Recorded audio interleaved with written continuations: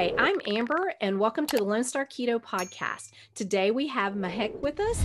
She is a lifestyle coach and a fitness trainer, and she is currently in India, and she's going to give us some good insights on what's going on over there as far as fitness and diet and etc.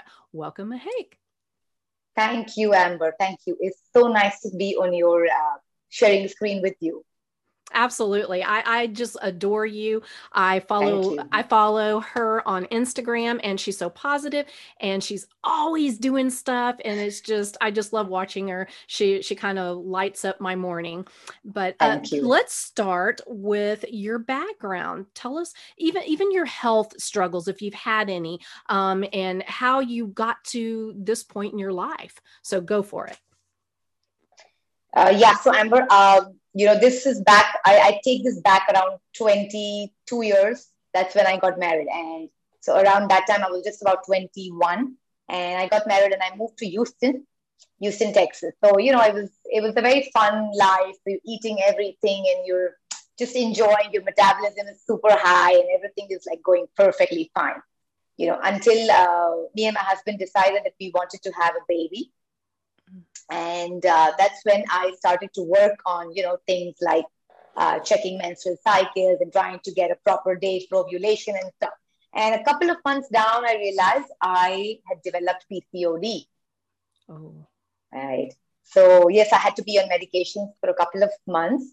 Now that happened when I came back to India in 2005, when I started visiting doctors, trying to get pregnant. And that is the time the doctors did suggest me in India to go for a IVF and a baby with a sperm injection. And I agreed to that. And we went through two of the processes and both the processes failed at that time. So, it's very disappointing when you're just trying to, build a family. And then I still remember I was leaving the doctor's office. And she said, I just have one advice for you. She said, start exercising and fix your food, and it will help. And it really, at that time, it was just, went bonkers. I'm like, she's crazy. What is she talking? She just needs to put me on medication. But trust me, I don't know why I took that advice and I joined the gym. And then I started to fix my food a little bit. Within a year, I was naturally pregnant. Oh. Yay. So that is something that I wanted to tell even the young girls today who are, playing with their foods, playing with their bodies by doing all these cosmetic things. It's not good. It's not going to help you. Try to, fix your lifestyle. So anyways, I had a baby and everything and my exercise routine started. And then, I went back to my old eating habits because now I had a baby and that post-pregnancy weight and irritation and everything was setting in. But anyways, I went back to exercise. Again, I went back to my original eating. I would go to the gym for hours and hours and I would just eat everything on planet Earth. And I started gaining the weight, So then I started to realize that no matter how much I'm exercising, why is this weight not shifting? So if you had to see me at age 24, 25, I'd look like a 46. Ooh. And today I am 46 is what you are seeing me right now.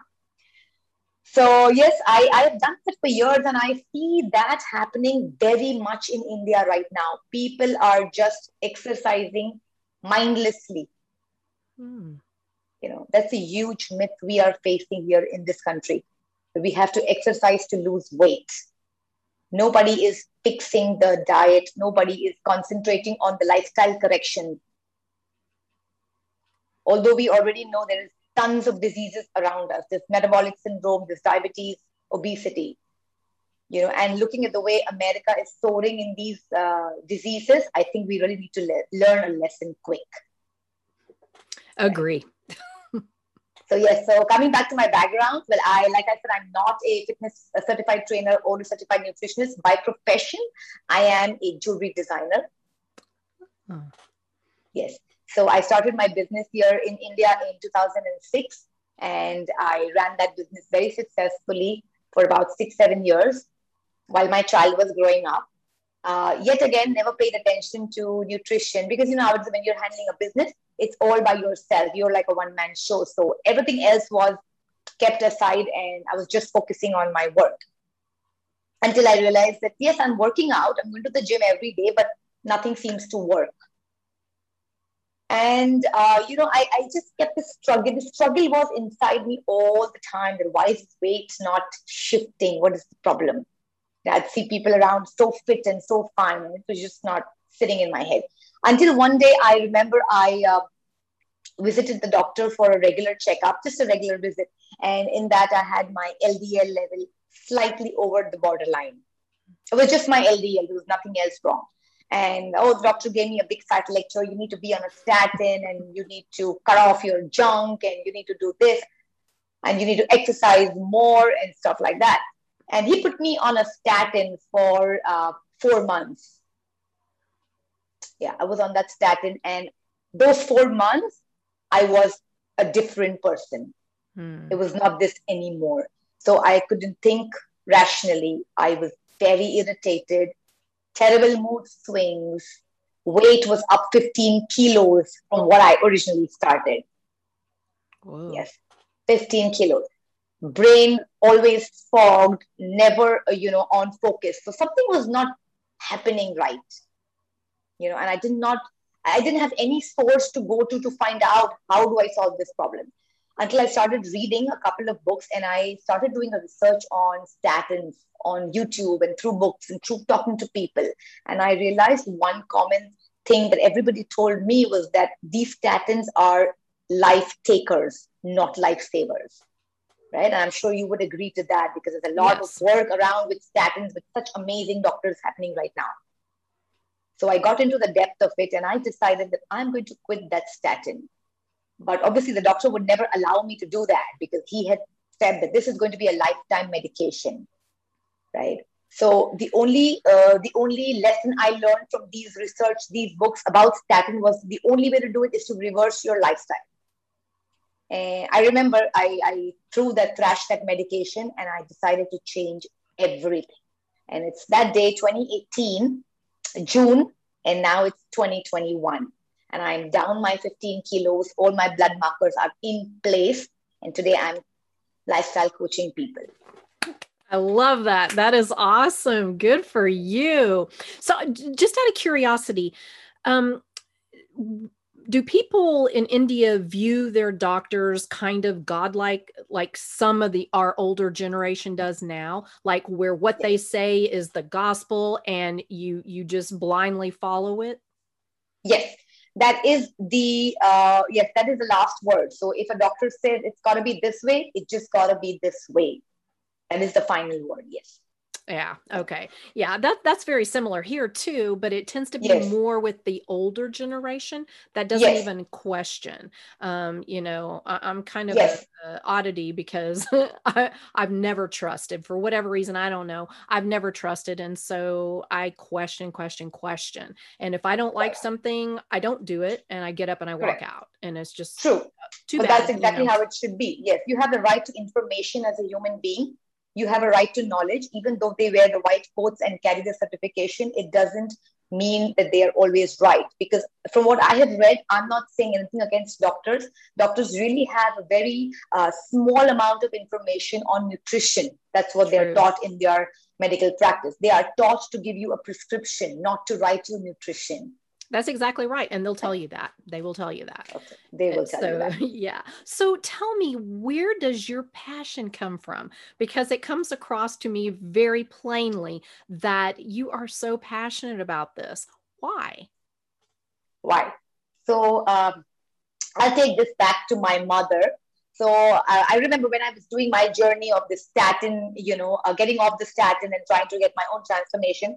And I still remember my mom one day came back from the doctor's visit and she says, "Oh, I'm damn excited." I'm like, "What happened?" And she goes, my diabetic, she's been a diabetic for the last 30 years now. In India, it's like I said, it's the gospel's word. If it's written diabetic, you are just diabetic. It's like that. And it's very normal to hear for people to get along and say, "Oh yeah, we're all diabetic," and it's all very normal. Anyway, I had no much knowledge about diabetes at that time. So I spoke to her and she said, I'm very happy because the doctors are very happy with my numbers. My blood sugars are all in great numbers and I can eat what I like. And I said, wow, you can eat what you like. So you can eat bread and you can eat all those sugary things. Because obviously I know that diabetes is caused because of sugar. She said, oh, yeah. And she's given me these digestive biscuits that I can now eat as a snack. And I was very horrified. That made me open her file and check her medications. And she's been a diabetic for 30 years. And she's having a blood sugar numbers in 3 digits, like 105, 110, which is pretty okay, normal over here. And I said, how is it that she's telling you to take this medication all the time, but not leave these foods? She says, yeah. She said, don't leave the medication and continue to eat what you want. And I'm like, dude, there's something wrong here because that doctor told me you cannot leave the statin. Now this doctor is telling you that you cannot leave these medications, which means there is a loophole somewhere that this medical community is not addressing or does not want to address. And that made me get into all of this. So if you see, most of my posts now are very diabetes related, because what I realized here in India is that those that are already diabetic are being put on medication. Okay. And those that are not diabetic are being given foods that are going to make them diabetic. What are we doing? Are we saving or are we killing? That's what blows my mind too, because like once you know, I think some people just don't really sit and think about it, but you're not gonna, like if you know arsenic is going to eventually cause you issues, even though you can have a little bit now without it killing you, is that a good thing to do? I mean, exactly. It makes it's like telling an alcoholic have little else. Yes. Just stop taking whatever it is that is causing the issues. And we know what's causing the issues is too much glucose in the blood and the insulin sensitive, insulin resistance. Yeah, resistance. And it's like, well, how do you fix that? Well, how about you not flood your blood with glucose, number one? Absolutely. It's like that just seems, if you don't want to be inebriated, stop drinking alcohol. Pretty simple, exactly. It blows my mind. Okay. So I love that. I think that is awesome that, you just kind of went, whoa, and you're trying to help and make a difference. And that is so important. Let's talk a little bit of difference between India, and let's go ahead and just use Texas as being, since you've lived in Houston, Texan. I love that. Yes. That's so cool. What differences do you see as far as nutrition and even fitness goes between like when you lived in Texas versus in India? Yes. So when I was in Texas, I've seen tons of obese people. And at that point, I swear to God, I never knew myself why this was happening because I was eating the same way, just like them. Now when I sit back and think of all those aisles at Walmart or Kmart, I realize, where is the problem? The problem comes in those aisles where there's food that's processed, that's junk. Be it India or be it US, the healthcare system is broken. We don't have the money right now, And it's very hard on governments to handle this the way it is. Instead of, why wouldn't governments educate the people to come out of this and save their own lives instead of putting so much money into this healthcare? So instead of giving them medication, why don't you educate them of what is it that you don't want to eat that will not put you on this medicines, right? So this is something I've seen common in both the countries. It's not any different, And it's just that it's just so easy to get food right now. So if you walk into a Walmart, there are like almost 2 McDonald's there, right into a Walmart. What is it that's going to stop you? Nothing. You're just going to go there, eat, and even if you were not hungry.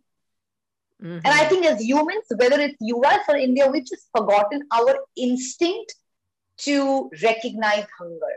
And that is what is leading to this fat gain, weight gain, this obesity problem. So I don't really see any difference right now where America and India is concerned. I think we are going the same way. In fact, India is at a far worse situation because in every way we're trying to adapt the standard American diet. I'm so It's so sad. sorry. I'm so It is. sorry. It is. That US influence is awful. And awful. when that spreads into other countries, you start seeing the same chronic illnesses that we have here. And it's pitiful. Absolutely. It's sad. Yes. And I feel terrible about that. I mean, not that I had anything to do with it, but that is one thing I'm not proud of. I'm not proud of as a U.S. citizen, that what we're doing is so damaging, and then we have our influence out there. Influence, yes. It's just terrible. I hate seeing that.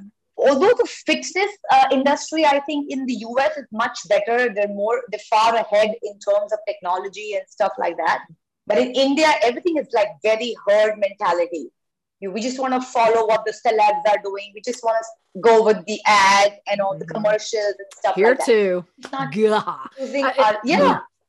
Yeah. That's so frustrating to see, because I'm just like, people, hello, critically think. Come on. They're not eating what they're showing you. Yeah. No, it's just terrible. And then listening blindly without doing any of your own research, just because it's an authority figure. Even stuff that I say, don't trust me. Yes. Go do your own research, and then you decide for yourself. You don't need me to tell you. Yeah.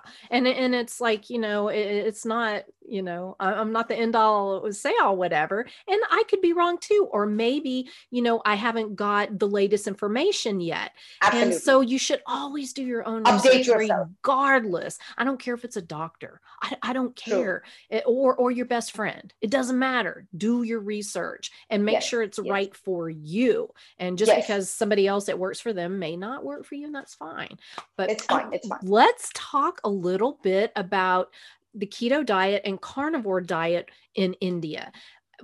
How is that taking off? Are you seeing any kind of a growth in people accepting that? Keto, yes. So India has been a wide, there's been a wide spread of carbohydrates in this country, more because we have a huge population of vegetarians. Mm-hmm. Let me put this disclaimer, I'm not against vegetarians, but all I'm trying to say is that if you look at human evolution, we were never meant to eat plants, right? So, and then I have an argument saying, you were never meant to eat animals either. Well, let me tell you, animals can run for their life, right? Plants cannot run for their life, and they don't have any other way of defending themselves other than letting out the toxins that they do, and that's affecting you sooner or later. So not that I used to never eat plants. I've eaten plants all my life up till about 2 years, until I changed my lifestyle. But yes, more than plants, I'd say it's the carbohydrates. It's the refined sugars, the processed foods, and the junk. And most vegetarians in India will be dependent on carbohydrates simply because it's there, because ancestors were doing it. It's because they think it's going to give them energy, and they think that meat causes heart attacks. So there's a lot of these myths that is putting the carbohydrate, industry here at a peak currently. And it's very hard to explain to people why these are damaging. Although they know, it's not that they don't know. So when I tell somebody, why are you putting on weight? Oh, I know, I eat sugar. Well, you know it, right? Yeah. So let me help. But I understand, because sugar is something, it's very addictive. It is a drug. And I'd say that openly, just like Robert Lustig says it. I agree. It is a drug.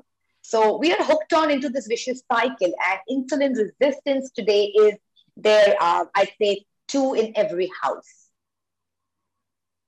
That is very sad. It's extremely sad. What is very shameful about the dietitians and the nutritionists is that they're not educating people on why this is happening. We're just being given a paper diet. So if you see any dietitian or nutritionist in India, he just gives you a paper diet, starts from 8 a.m. to 8 p.m. Right? We know we need to eat, but we need to understand what to eat and why is it that we don't need to eat certain items. That is the education I'm trying to help people do it, because I'm not just saying this from books that I'm reading. I have done it. I have transformed my journey from eating carbohydrate, being a carboholic, and seeing how my weight has been gaining. And then when I started to quit it, obviously not at a very fast pace, I did it very slowly, but I have seen not only weight loss, but metabolic health. So blood markers So are important. in shape. That is the problem. In this country, when I talk to somebody, the first thing they tell me is, I want weight loss. Yep. And I am still waiting for people to tell me I want health gain. Yes. So the moment somebody says health gain, I'm like, you're on board with me. Yes. Because it's taken me many years to get there, but that you're absolutely right. Because weight gain can never reside in a healthy body. Never.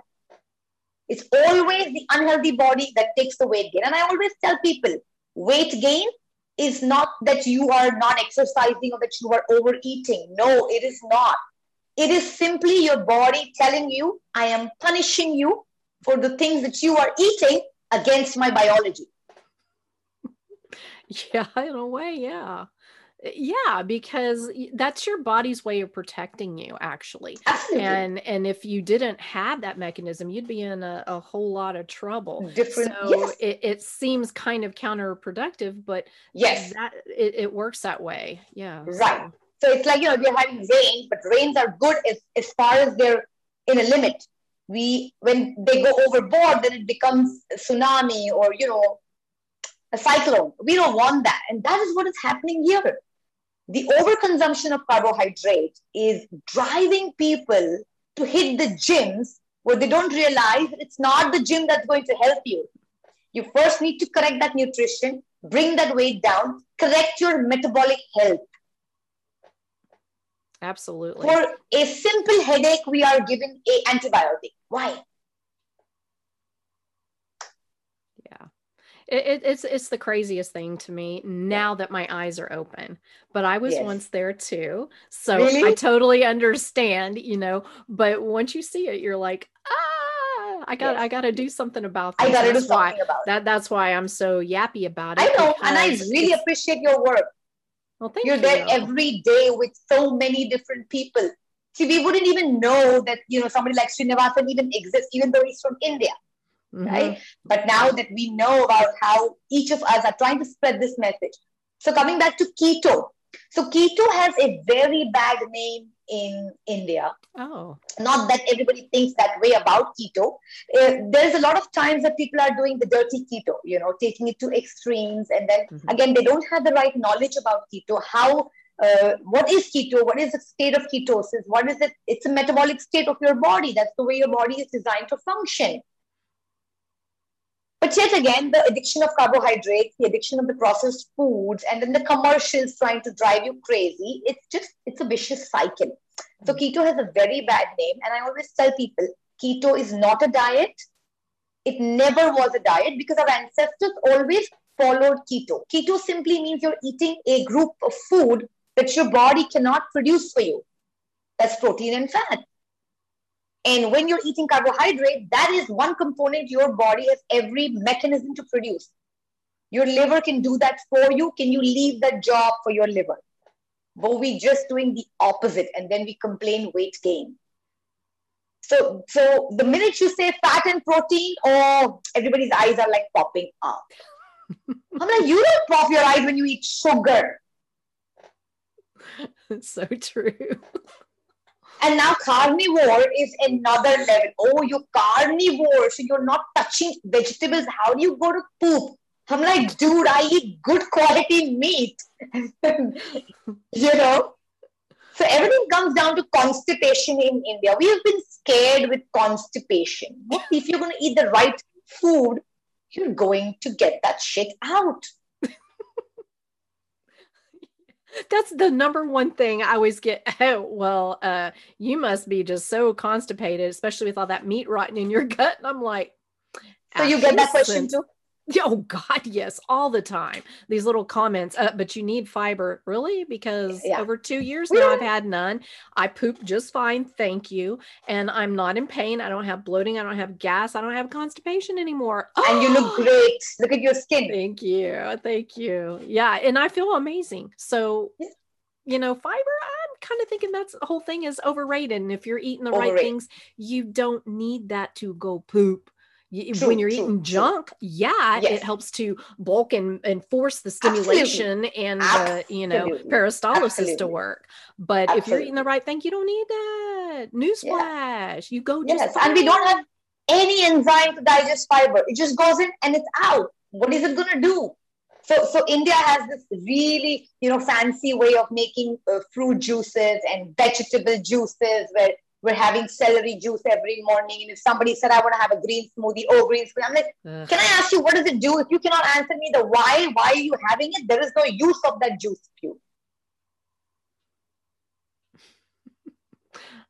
Juices kill me. Okay, so in India, I've had so many people come back at me when I had BNS on, and he was talking about how it is in India and etc. And people are saying, well, the reason why that you don't see carnivore is because it's against the religion to eat meat. Is that true? Yes. All meat, or is it just beef? No, it's so for Hindus, if we're talking about just the Hindu community, yes, it is all meat. So they'll be all plant-based. But again, for the Muslims, again, it's just the pork that they're avoiding. They're still eating the pork, the lamb, and the mutton and stuff. And for the Catholics and the Christians, well, they're eating everything. Okay, interesting. Okay. So yeah, most of India is covered with Hindus, and that is the reason this issue of meat and cities that are not in favor of cutting meat or killing animals and stuff. And then again, we have the vegan community. That's a separate section we're dealing with right now. Oh, interesting. So how do you approach people like when they come to you and they want help? Do they have a hard time wrapping their mind around the fact that meat is actually the most nutrient dense food we can eat, and that will, really help to promote, better health? So the people who are non-vegetarian, who eat meat, well, it's not so tough for me to deal with them. But of lately, I have been having a little tough time because now I'm noticing that those that eat meat are still preferring to take veg food, plant-based food. Mm-hmm. Now, that is a shift that most of me and my colleagues are facing with this, with this problem. And this is something we need to deal literally every day. And I'm like, you are a non-veg eater. Why are you eating or being dependent on plant food? And again, the answer is the same, the fiber content.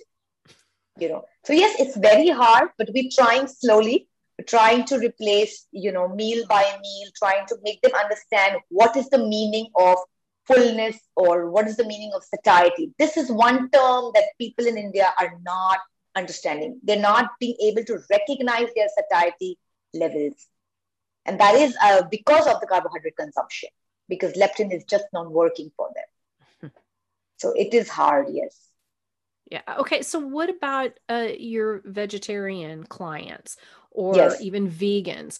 How do you help them with, especially if they have certain conditions that are more plant related? I mean, some people do fine on plants, and I have no issue with that. It's all great. It's all fine. But there are certain conditions like autoimmune issues, skin issues. There are certain things where some people have to go all the way carnivore if they want this corrected. So how do you deal with those people where you look and you're like, I'm almost 100% sure that it's because you're eating this? Yes. How do you deal with that?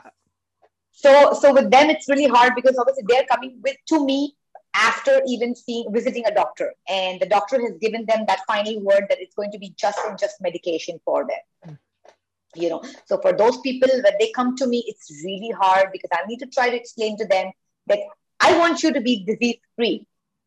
I have to give those a little emotional talk about how important they are to their family. Because it's like I said, it's very hard. So there are a lot of people who have come to me and I have tried to help them out, and especially with autoimmune diseases.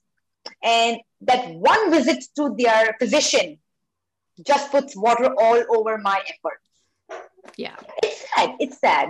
But I try to convince them, with research based, with whatever I read and whatever I have learned.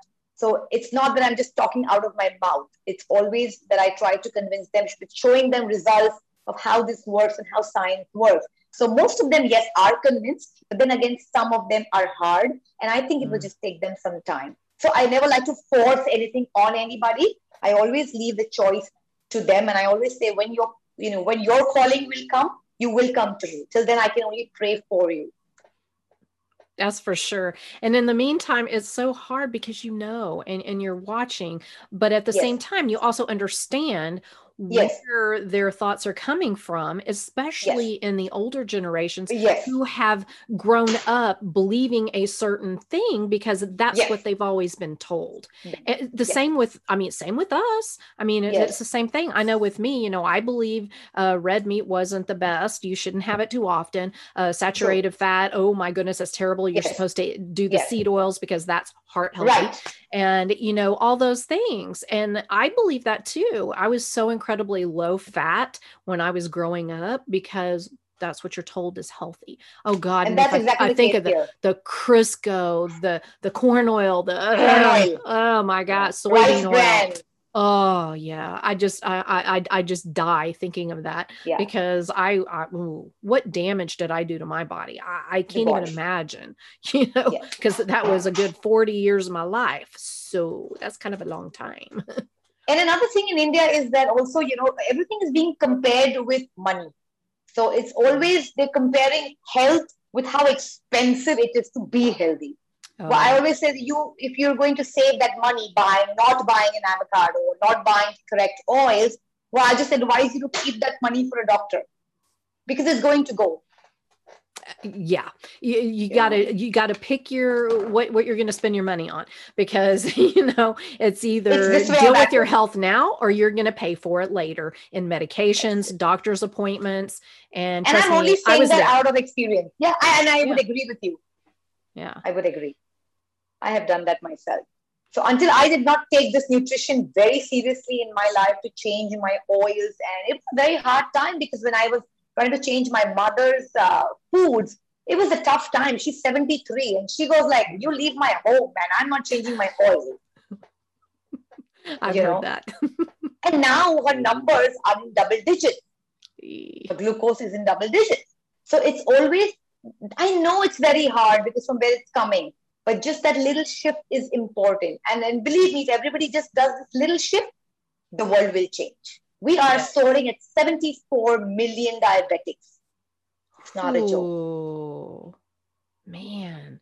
Yeah. I've read that and talking to BNS, and he was telling me just, how incredibly, popular, if you will, common it's becoming. That's pitiful. I mean, it's bad enough here.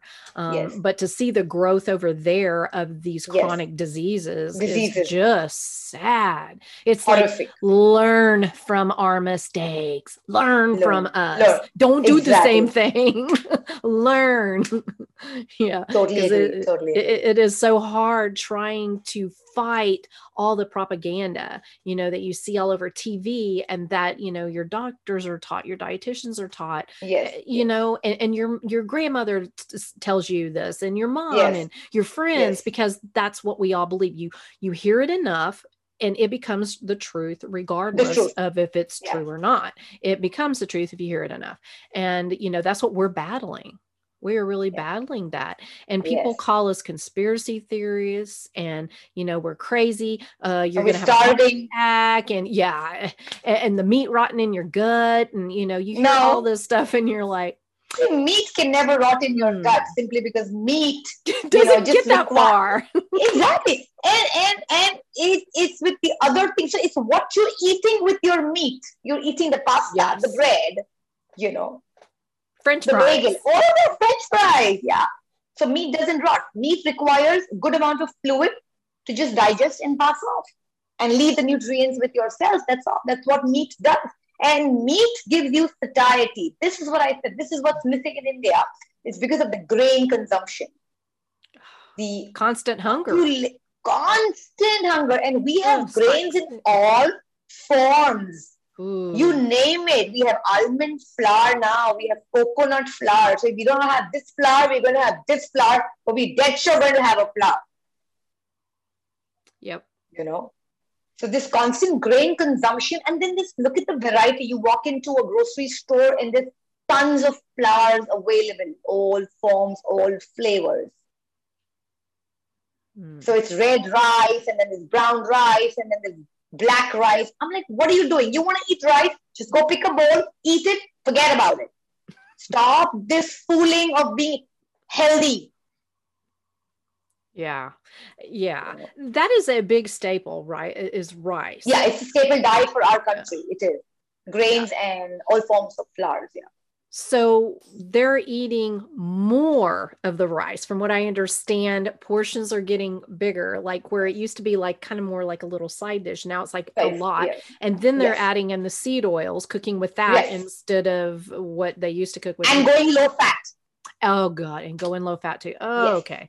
All right. There's no butter being used. There's a scare of ghee being used. And when I cook my meals, if you've seen my plates, I pour the ghee.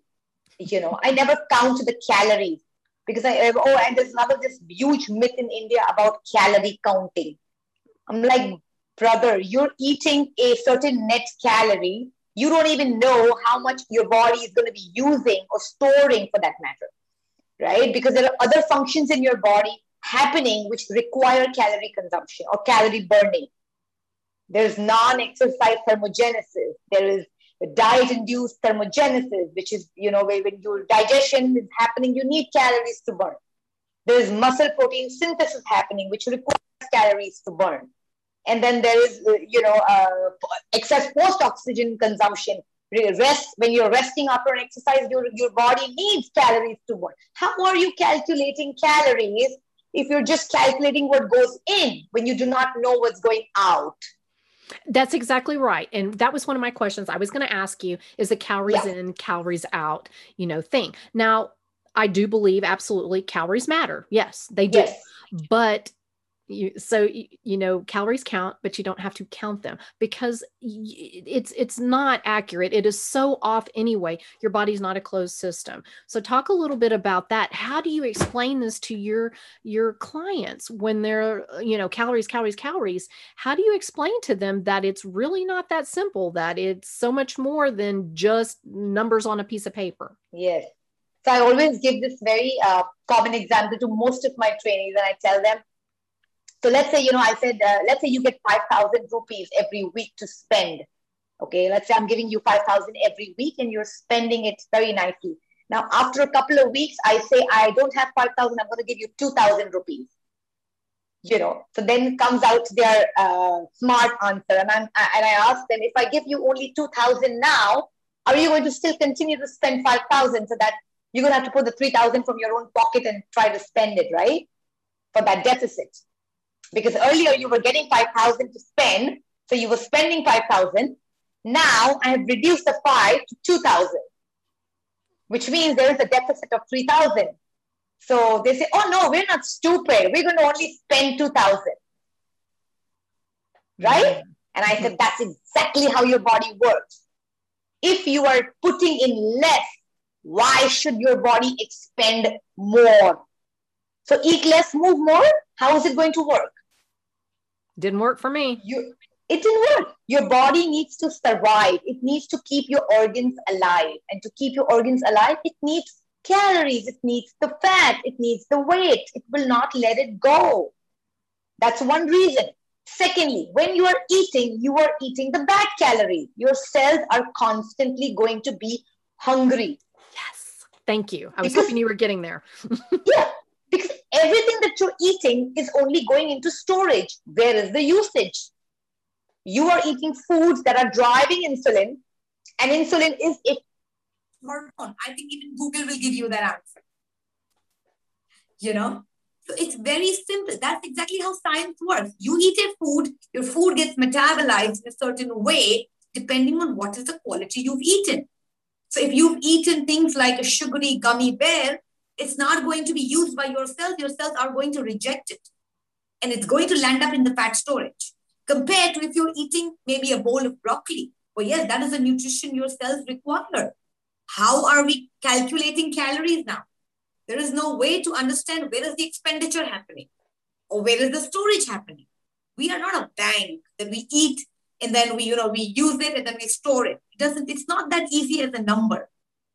We are driven by hormones.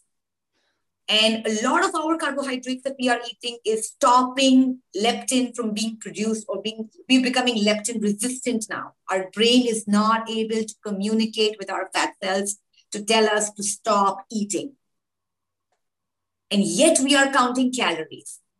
Because I've been seeing dietitians being giving diet papers which says, oh, only 2 eggs. I'm like, she's done a 1-hour workout and you expect her to eat just 2 eggs? Her cells are going to be dying of hunger. And then what happens is you tend to reach out for the wrong food post-workout. Mm-hmm. Because now you're so brain fogged, you're just looking for food. So this is another problem with people here, is that they will exercise for hours at the gym. And I have done it myself. Me too. And when I finish the workout, I'm all over my plate to whatever I see on there. I don't care what there is. So I've actually landed back or in a worse position than from where I started now. Yep. So calorie counting is not required by humans. Yes, like you said, calories matter. Let the brain do that job of counting the calories. It knows where to use that energy, how to metabolize that fat, how to metabolize that glucose. We just have to make sure we take in foods that always keep us in a fat or usage mode, not a storage mode. Yes. Awesome. Yes. Okay. So it would be safe to say then a calorie is not a calorie, as in 100 calories of a Snickers bar is not going to do the same thing in your body as 100 calories of ribeye. Not at all. And explain a little bit why, because technically, okay, so if you're just going for weight loss, I'm not even talking fat loss, weight loss, and you reduce your calories, like at one point I was eating only 800 calories, and I could do that technically eating 800 calories of a Snickers bar. I could still lose weight because I'm still at a very low, a pretty big deficit, right? Because 800 calories. So I'm going to lose weight, right? But what is that doing to my body? How is that helping me long term? It's going to plateau. See, your body has a set point. It has a set temperature or like a set point of your weight. And every time you are doing a diet or this calorie deficit, your body is in a confusion. So it's trying its best to reach that set point, because that is your set weight in your DNA.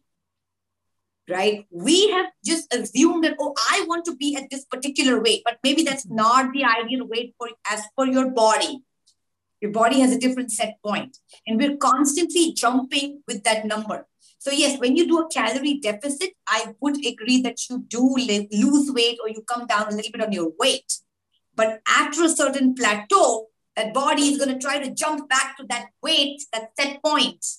Because that set point was decided by the low quality foods that you've always been eating. So always, when your quality of foods is high, your set point will be low. And that's a very good sign, because that means you have a good, fast metabolism. And we always need to be at a lower set point so that our metabolism goes faster. That means whatever we eat, we're going to use it up. And that is the reason you can calorie count for a month, 2 months. How long are you going to track this?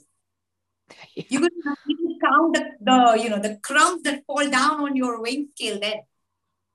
If you have to be so accurate. Exactly. There is no way to be completely accurate. There's just not. And can you live your life like that? That's the point. No. Why wouldn't I instead take a bowl or take a plate, eat to satiety, eat till I get a signal I am full. There's nothing to count, provided I'm eating the right quality, what my cells require. So no matter how badly I'm eating, even if I'm eating in a calorie deficit, my body is still going to metabolize that as sugar or as fat. It's not going to do anything different. And I don't really believe in moderation. So because I always feel that abstinence is a better way of getting it off from the root. Because in moderation, you were sometimes in peer pressure and, with social surroundings and emotional stress, you just land up eating. You just go overboard. And like I said, leptin doesn't work with carbohydrates. That's can exactly eat a right. Of popcorn, but you cannot eat 10 pounds of ribeye. You can't. I sure can't. I cannot overeat protein, meat. I cannot. I can't. I mean, I tried. I tried at one of those Brazilian places. Just get your $50 worth, right? So I tried, and I'm like, I can't eat any more than I normally do. So, oh well, Is it worth the $50? Probably not, but it was fun and I enjoyed it. So it was all good, but whatever, Exactly. You feel like you need to eat your money's worth, right? Right. No. So I always tell people, you don't need anybody to write you a paper and tell you to eat 4 eggs or, eat half a pound of ribeye. Just eat as per your hunger. If you see animals, they always eat as per their instinct. So the two things I've always noticed with animals, and I think we should learn this from animals, is that they never eat, what you serve them. They eat exactly what their food is. So a dog will only take bones. It's not going to eat your ice cream if you're going to serve him. And the second thing is they will only eat when they are hungry. Unless you have my dog, a lab. Labs are a different breed. Yeah. My other dogs, not a problem. My lab's a problem. Yeah. You keep putting food down, they're going to keep eating. Yeah. I had one dog, we left on vacation and I had a friend just come over and make sure she was okay and all. And we had an automatic feeder that kept releasing as she would eat.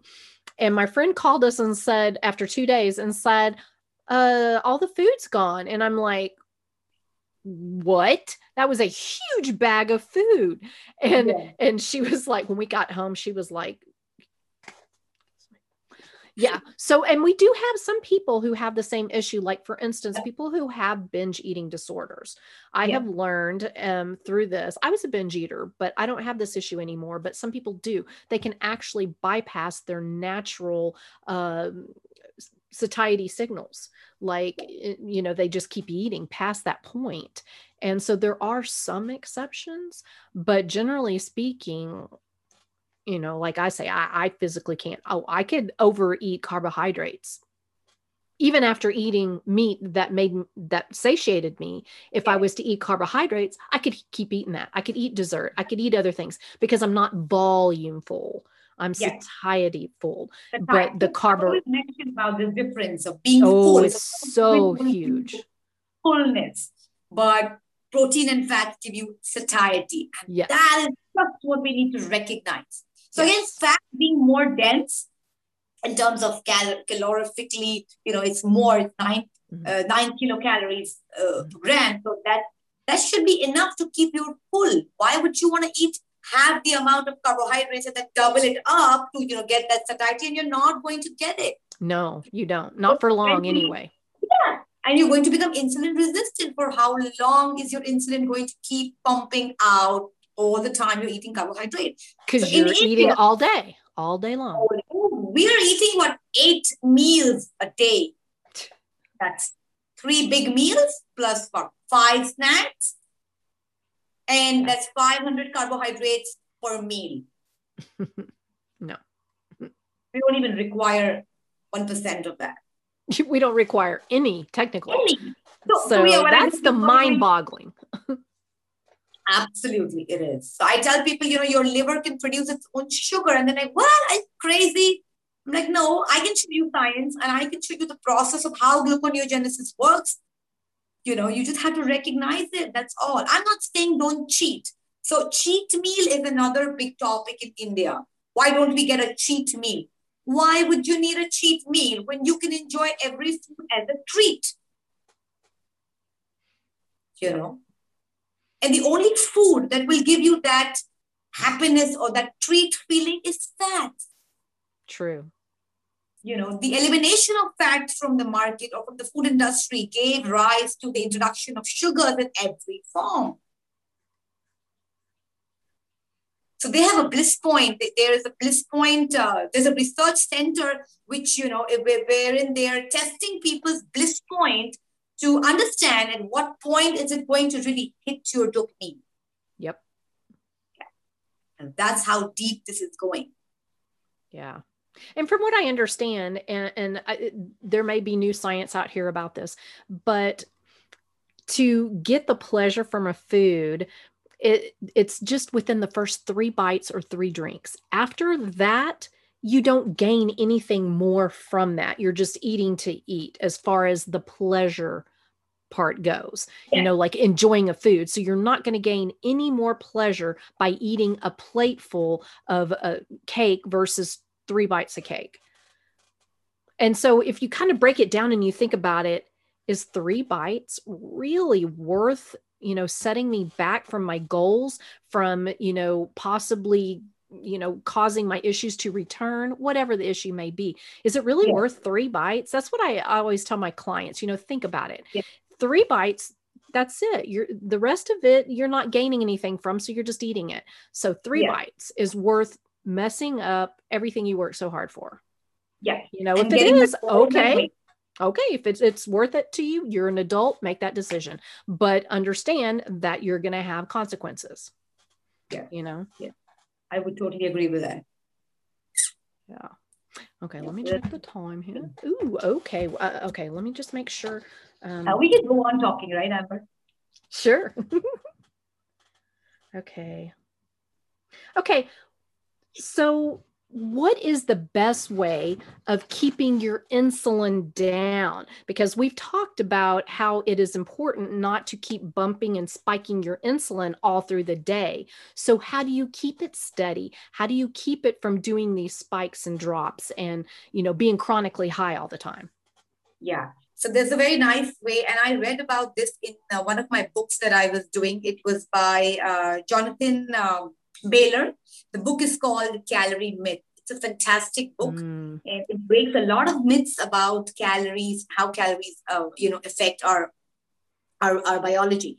So I read about this, and they mentioned in the book was about these 4 quality factors of how you can control what you're eating. So you have to. So the shortcut word is called SANE, SANE. And that's how you recognize your food. So the first thing it says was S, which says satiety. So you eat foods that give you satiety. Yeah, that's one way of keeping your insulin low. The second thing it mentioned was about aggressiveness, how aggressive a food is in terms of calorie, how quickly it's going to, raise your blood glucose, how aggressive that is. Okay. So we're talking about glycemic load and index there. The third thing is nutrition. How nutrient dense is your meal? That will help to keep your insulin low. So the less nutrition, the higher your insulin will pump out. And the fourth one was, it was E. So it was efficiency. How efficiently will that food be converted into fat? So I always go with this word whenever I'm eating something to understand how my insulin will spike, or that's the advice I give people. So check your foods. How sane is your food? You need foods that give you satiety. That's your fats, and fats are insulinogenic. They will not raise your insulin.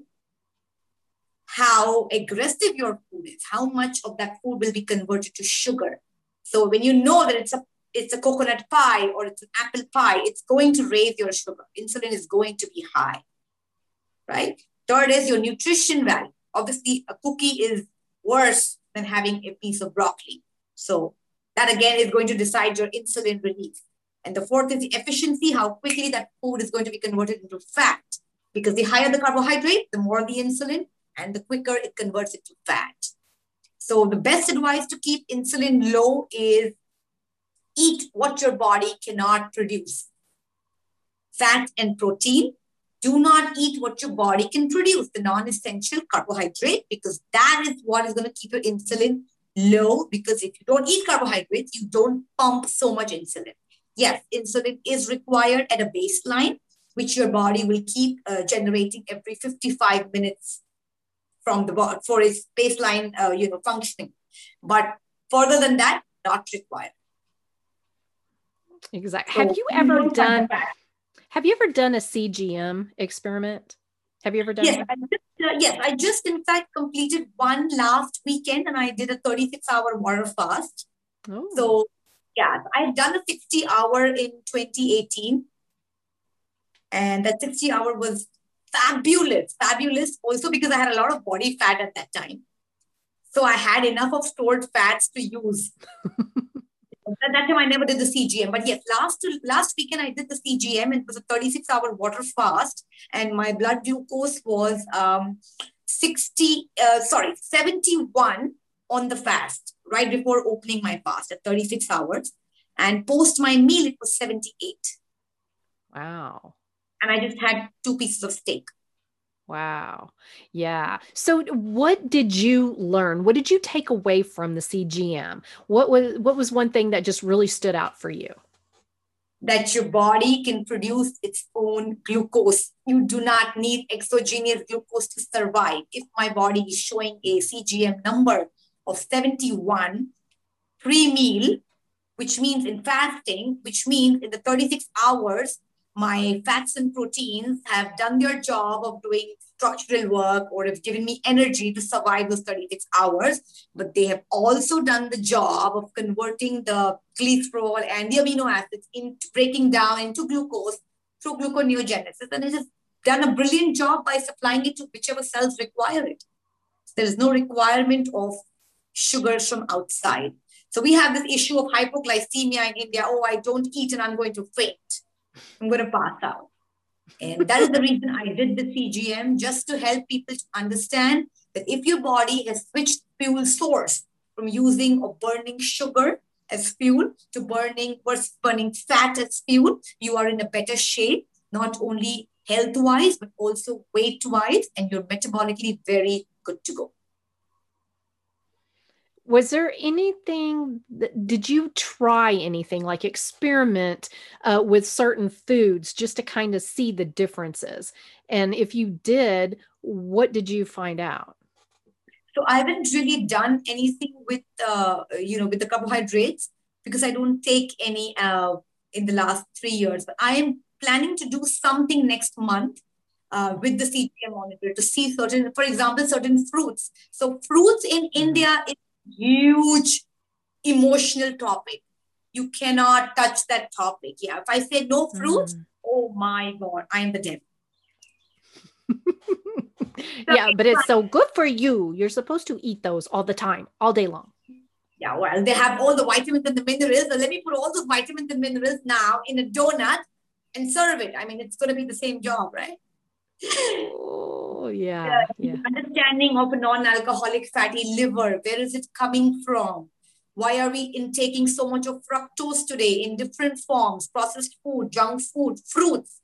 So we in India don't eat a fruit. We eat fruits in plural. Trust me. And we'll eat it after finishing the dinner. And after finishing the dessert, we will then sit with a platter of fruits watching television. Wow. I say, pity your liver. Oh, the only thing I tested on the CGM fruit wise was a banana, because that is something that I absolutely loved my bananas, and I hadn't had one in 3 years. Oh, no, I'm sorry, 4 years. And so I thought, oh, I'll just try that. And honestly, it wasn't as bad as I thought. It never reached that 140 cutoff. It was close. The only thing that I experimented with that shot above the 140 was honey.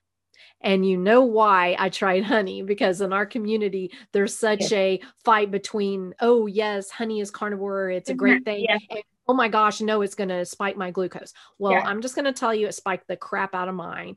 And then it crashed quickly. And I was nauseous. I was dizzy and I felt like crap.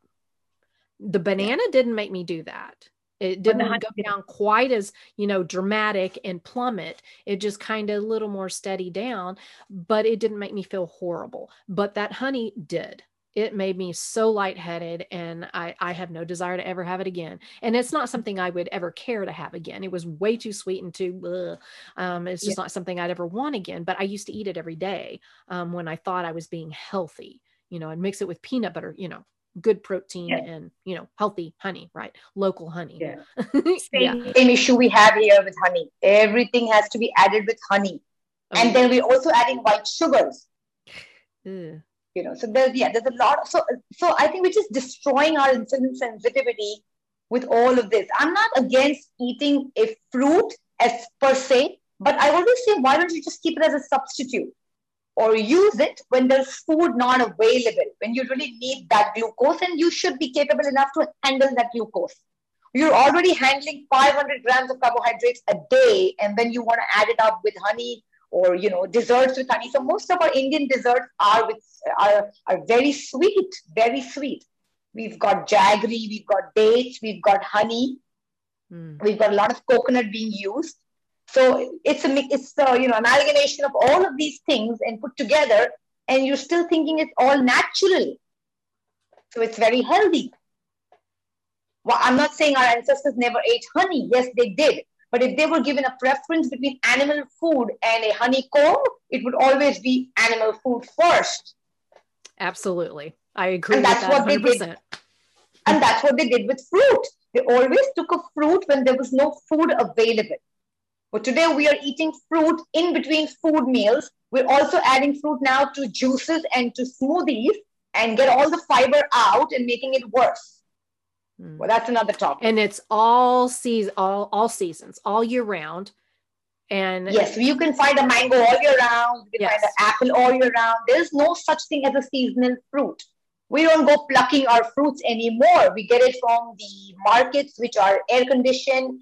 There's been pesticides all over them. Yes. And we call them natural. And healthy. Very healthy. Absolutely. Yes. That is a very emotional word being attached to everything. So keto, for example, if I want to sell you something, I just need to attach the word keto before it and I can sell it to you. It's that easy. But you don't understand what is the science of keto. And then when it doesn't work, you come back saying, oh, keto doesn't work. So I have a lot of people who tell me, oh, we lost 15 kilos or, 20 kgs on keto. And I'm like, what happened to you right now? You look like 30 kgs up. They're like, yeah, we left keto. I'm like, well, obviously, keto doesn't work. I said, keto works. Keto works. You did not work with keto. You decided to go back to your wrong eating habits. So please don't blame a lifestyle or a diet plan. Yes. That is so true. And I hear that all the time. Oh, well, it just didn't work for me. And I'm not saying that, keto and carnivore is right for every single person in the whole entire world. I'm never going to say that. But so many times when they say something doesn't work is because of what you said. Just like you can do keto good and you can do it in a not so healthy way. You can eat the processed keto-fied foods. You can, if it fits your macros, those where they don't care about the nutrient density and the health properties of the food, but they're staying within a certain range of carbohydrates. So technically they're in ketosis. So therefore they're doing the ketogenic diet. Yeah. But there's such a difference. And at first, I admit I did that too. I did the desserts. I did, and occasionally I would have a keto treat. I didn't really care for most of them, honestly. So I didn't really eat them very much. But by the end, before I transitioned into carnivore, I had already weeded all that out because I just didn't care about it anymore. And it just didn't serve any purpose for me. Right. And it didn't give me the pleasure like it used to. And so it was no big deal. So another thing about, so when I always tell people about ketogenic diet, so I always try to explain to them another concept of metabolic flexibility. So, sticking on to or getting obsessed by being in ketosis is not going to give you health. You have to learn to be metabolically flexible. So tomorrow, if you're on a ketogenic diet and all of a sudden, if you were given a bowl of ice cream and let's say you eat it, your body should know quickly what to do with it.